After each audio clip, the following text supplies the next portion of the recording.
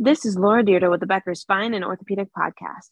I'm thrilled today to be joined by Dr. Namir Haider, an interventional pain specialist at Omni Pain and Precision Medicine in Utica, New York. Dr. Haider is also on staff at MedStar Georgetown University Hospital in Washington, D.C. Dr. Haider, it's a pleasure to have you on the podcast today. Thank you very much, Laura. It's my pleasure to be here as well.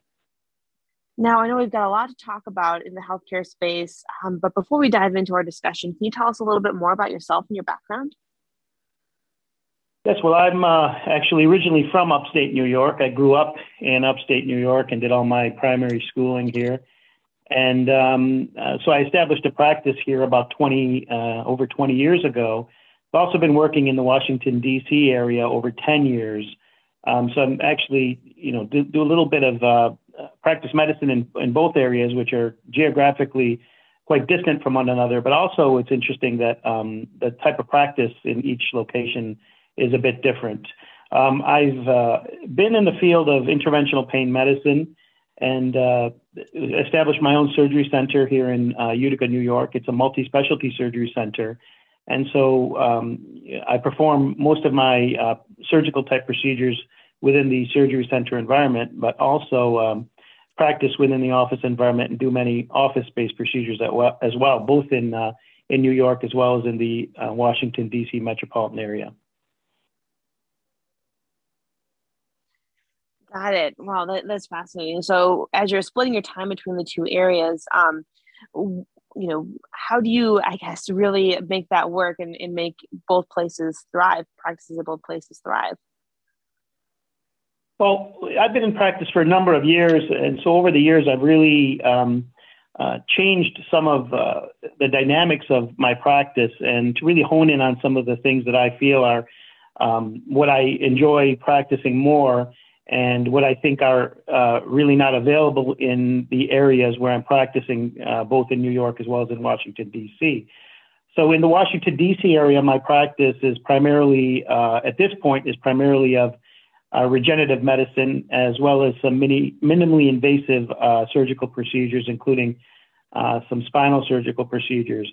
My practice in New York is more of the regular bread and butter pain management, where we even do some opioid pain management when necessary, but also the whole gamut of various different kinds of interventional pain therapies, including treatments such as physical therapy, chiropractic. We have our own diagnostics, including X-rays and CT scans, and then various different treatment options that we provide. And then from a surgical standpoint, in the surgical center environment, we perform a lot of minimally invasive surgeries, including spine surgeries. And we work closely with orthopedic spine and neurosurgery in providing some of the latest treatments that are available. Absolutely. Well, that's amazing that, you're able to have those two different areas and really get to practice medicine in both ways. I'm wondering, considering where you're at and what you're doing with your practice, what are some of the top trends that you're following in healthcare today? Well, I think the number one trend that I'm following and that I'm very interested in, especially with the COVID-19 pandemic, has been telehealth. Telehealth is something that I was always very interested in, especially in both locations, being in New York, being in upstate. We treat patients over a large geographic area, many hundreds of miles away. Patients often travel hours to visit us and get treatments. And that actually happens in the Washington, D.C. metropolitan area as well. We found that patients are often traveling long distances to see their physicians. And in the past, many of the treatments we were providing, they had to be done on site, and certain surgical interventions and therapeutic procedures obviously have to be done in a setting where the clinician is with the patient. But often some of the treatments and some of the healthcare that we can provide and disease management that we can provide, if we want to provide it in real time, making it convenient for the patient, it can be done very effectively using telehealth and telemedicine. So the COVID-19 pandemic really forced us into working virtually and treating our patients virtually. And as a result of that, initially it seemed to be very difficult for both the patients as well as the clinicians. But with time, we've all found that there are many advantages of this type of patient care. And I think that we've really become better at providing good telehealth services. As I mentioned, we can treat various different disease states in real time, which often were not possible. And this really has been, I think, a positive for both patients and clinicians, and it enabled us to continue working and continue providing care, despite the fact that we may have been shut down and may not have been able to provide such care. I'll give you an example of something that recently happened. In my clinic in New York, we're actually in a business park, and a big truck hit a transformer, and the electricity for the whole business park went down. Now, our electronic medical record or electronic healthcare system, record system, is virtual. So when the electricity went out, we really couldn't do anything because our phones, which are voice over IP, stopped working, and our computers stopped working, and we couldn't obviously even get internet service. So what we did was I took my scribe and we went to another location where we had electricity and we could get internet service, and we actually called the patients back, and we were able to continue our day just because we had the option of providing telehealth. Obviously, the patients that were in-house that day who were there for procedures, we couldn't perform and we had to reschedule them. But the telehealth visits continued. And so this is a prime example of, even with certain challenges, having telehealth as an option to treat patients can be very beneficial and very helpful.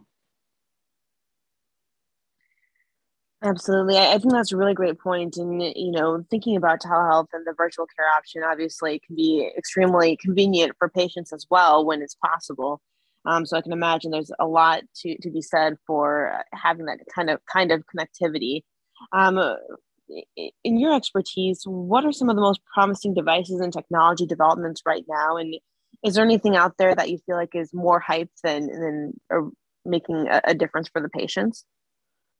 Well, I think one of the other things regarding the trends in healthcare, I think that, the integration of data analytics and artificial intelligence into providing care is going to be a game changer in the future, not just in areas such as genetics and identifying certain disease states and life sciences, but also in how we provide care. An example of using artificial intelligence is in the field of radiology, where some studies have found that using AI can be equivalent in certain disease states to an actual radiologist, at least for going through some basic disease states. And using data analytics, I think this is going to help us as clinicians really analyze how we treat different disease states and find better ways to treat patients. So I'm looking forward to having that information available to us and being able to use that to provide better patient care and better treatments in the future. Also, I think that one of the other things that is an important trend in healthcare is innovation. And I'll discuss some of the things that I find as far as therapies and different devices to be very interesting. But I do want to mention that one of the things, and I think this has been noted, on the news and in the newspapers, is that we do have a issue these days with often having certain various different things that we may use from a supply chain aspect, whether it's personal protective equipment or whether it's different things, devices we use in the OR, or whether it's certain computer chips that we may be using for some of the robotics or other instruments that we have within the operating room environment. And I think bringing manufacturing back to the United States and correcting our supply chain issues is something we as a society have to work on, and we individually as healthcare organizations need to look into to problem solve so that we don't get stuck in situations where we have to stop working because of those kinds of issues. But as far as your question with different types of innovative things that I see, one of the things is, as you know, we've had an opioid epidemic over the past many years. And one of the things that was done in order to try to diminish the use of opioids was stricter guidelines across the board for prescription of opioids. And that's had a dual effect. One is that many of the people who may not have necessarily needed high doses or even opioids at all have been taken off, and I think that's very appropriate. But often is at the cost of people that really need medications not getting them. And so I think we've actually found that deaths from opioid overdoses have actually increased, even though they've implemented certain guidelines. But we as clinicians are always looking for ways that are safe to provide pain relief for our patients that may not necessarily be medication, but other therapies. One of the therapies that we've been doing for many years is spinal cord stimulation, which is actually a neuromodulation device that's placed within the spine that can modulate pain signals coming from the extremities, whether it's the arms or legs or back or neck, and decrease pain. So that's one of the things we've found that can be very helpful in eliminating the need for various different opioids or other treatments. Also, one of the interesting things I've personally been involved in is the application of peripheral neuromodulation or peripheral nerve stimulation for various disease states. I was a primary investigator in a study we are just completing using peripheral neuromodulation for treatment of craniofacial pain and headaches in a procedure that we coined the HALO procedure, where we actually stimulate and block some of the nerves of the head in order to prevent headaches from occurring. So that's been the results are very good so far in the study, and I'm looking forward to the final results to show how we can effectively help people with those kinds of painful conditions with non-medication type options. Some of the other things in the field of pain management that have recently been introduced that we're doing, one of them is called the Intracept procedure, where it's actually ablation of the vasovertebral nerve, which is a nerve within the vertebral body.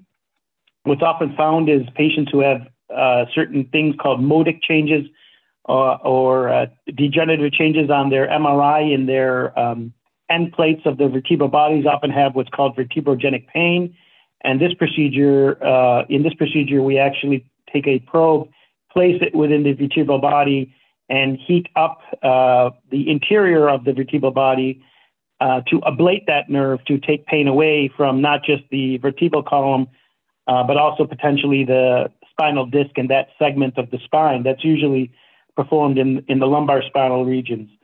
Another interesting thing that's being done recently is application of various different allografts for pain. We're doing a procedure where we're placing intradiscal allografts in order to help regenerate spinal discs. And the studies for that have also seemed very promising, and it may be a way to treat pain coming from degenerative spinal disc disease.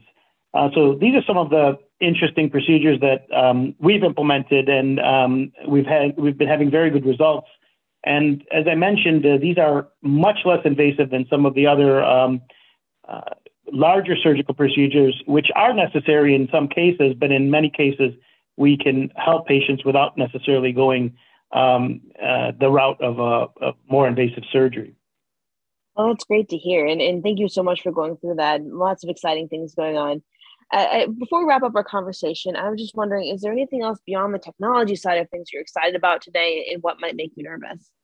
Well, what makes me nervous, because I'm living it right now, is the coronavirus and the various different variants that are still, coming about.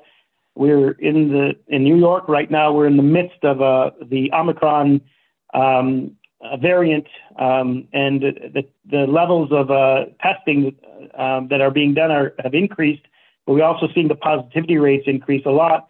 Most of the hospitals have again canceled the elective surgeries that can be done, which is pushing patients to the surgery centers.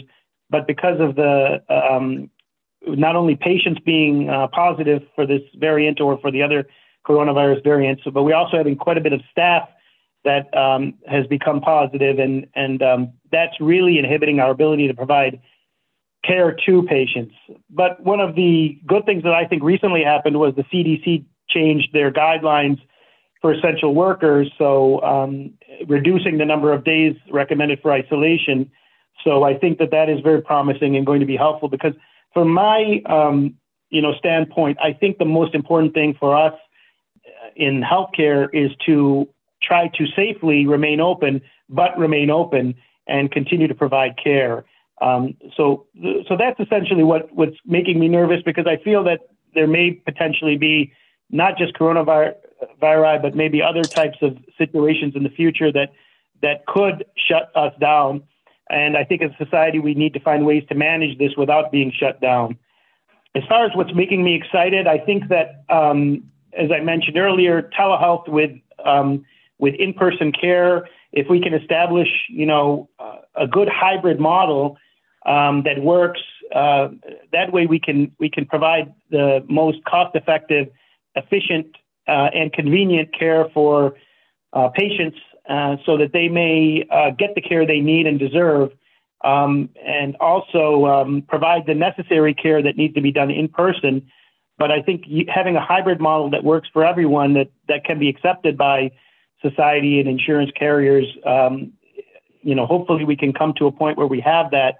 And I think that's going to be a big plus for all of us, providing optimal care for our patients. Oh, absolutely. I 100% agree. It sounds like there's just a ton of opportunity there. So hopefully, we'll find a place where with the coronavirus variants, we're able to, as you mentioned, stay open and stay operating, but at the same time, be safe, and have that telehealth in-person balance that really makes sense for patients. Dr. Hyder, thank you so much for joining us on the podcast today. I really appreciate you being here, and I look forward to connecting with you again soon. It's my pleasure. Thank you very much for having me today.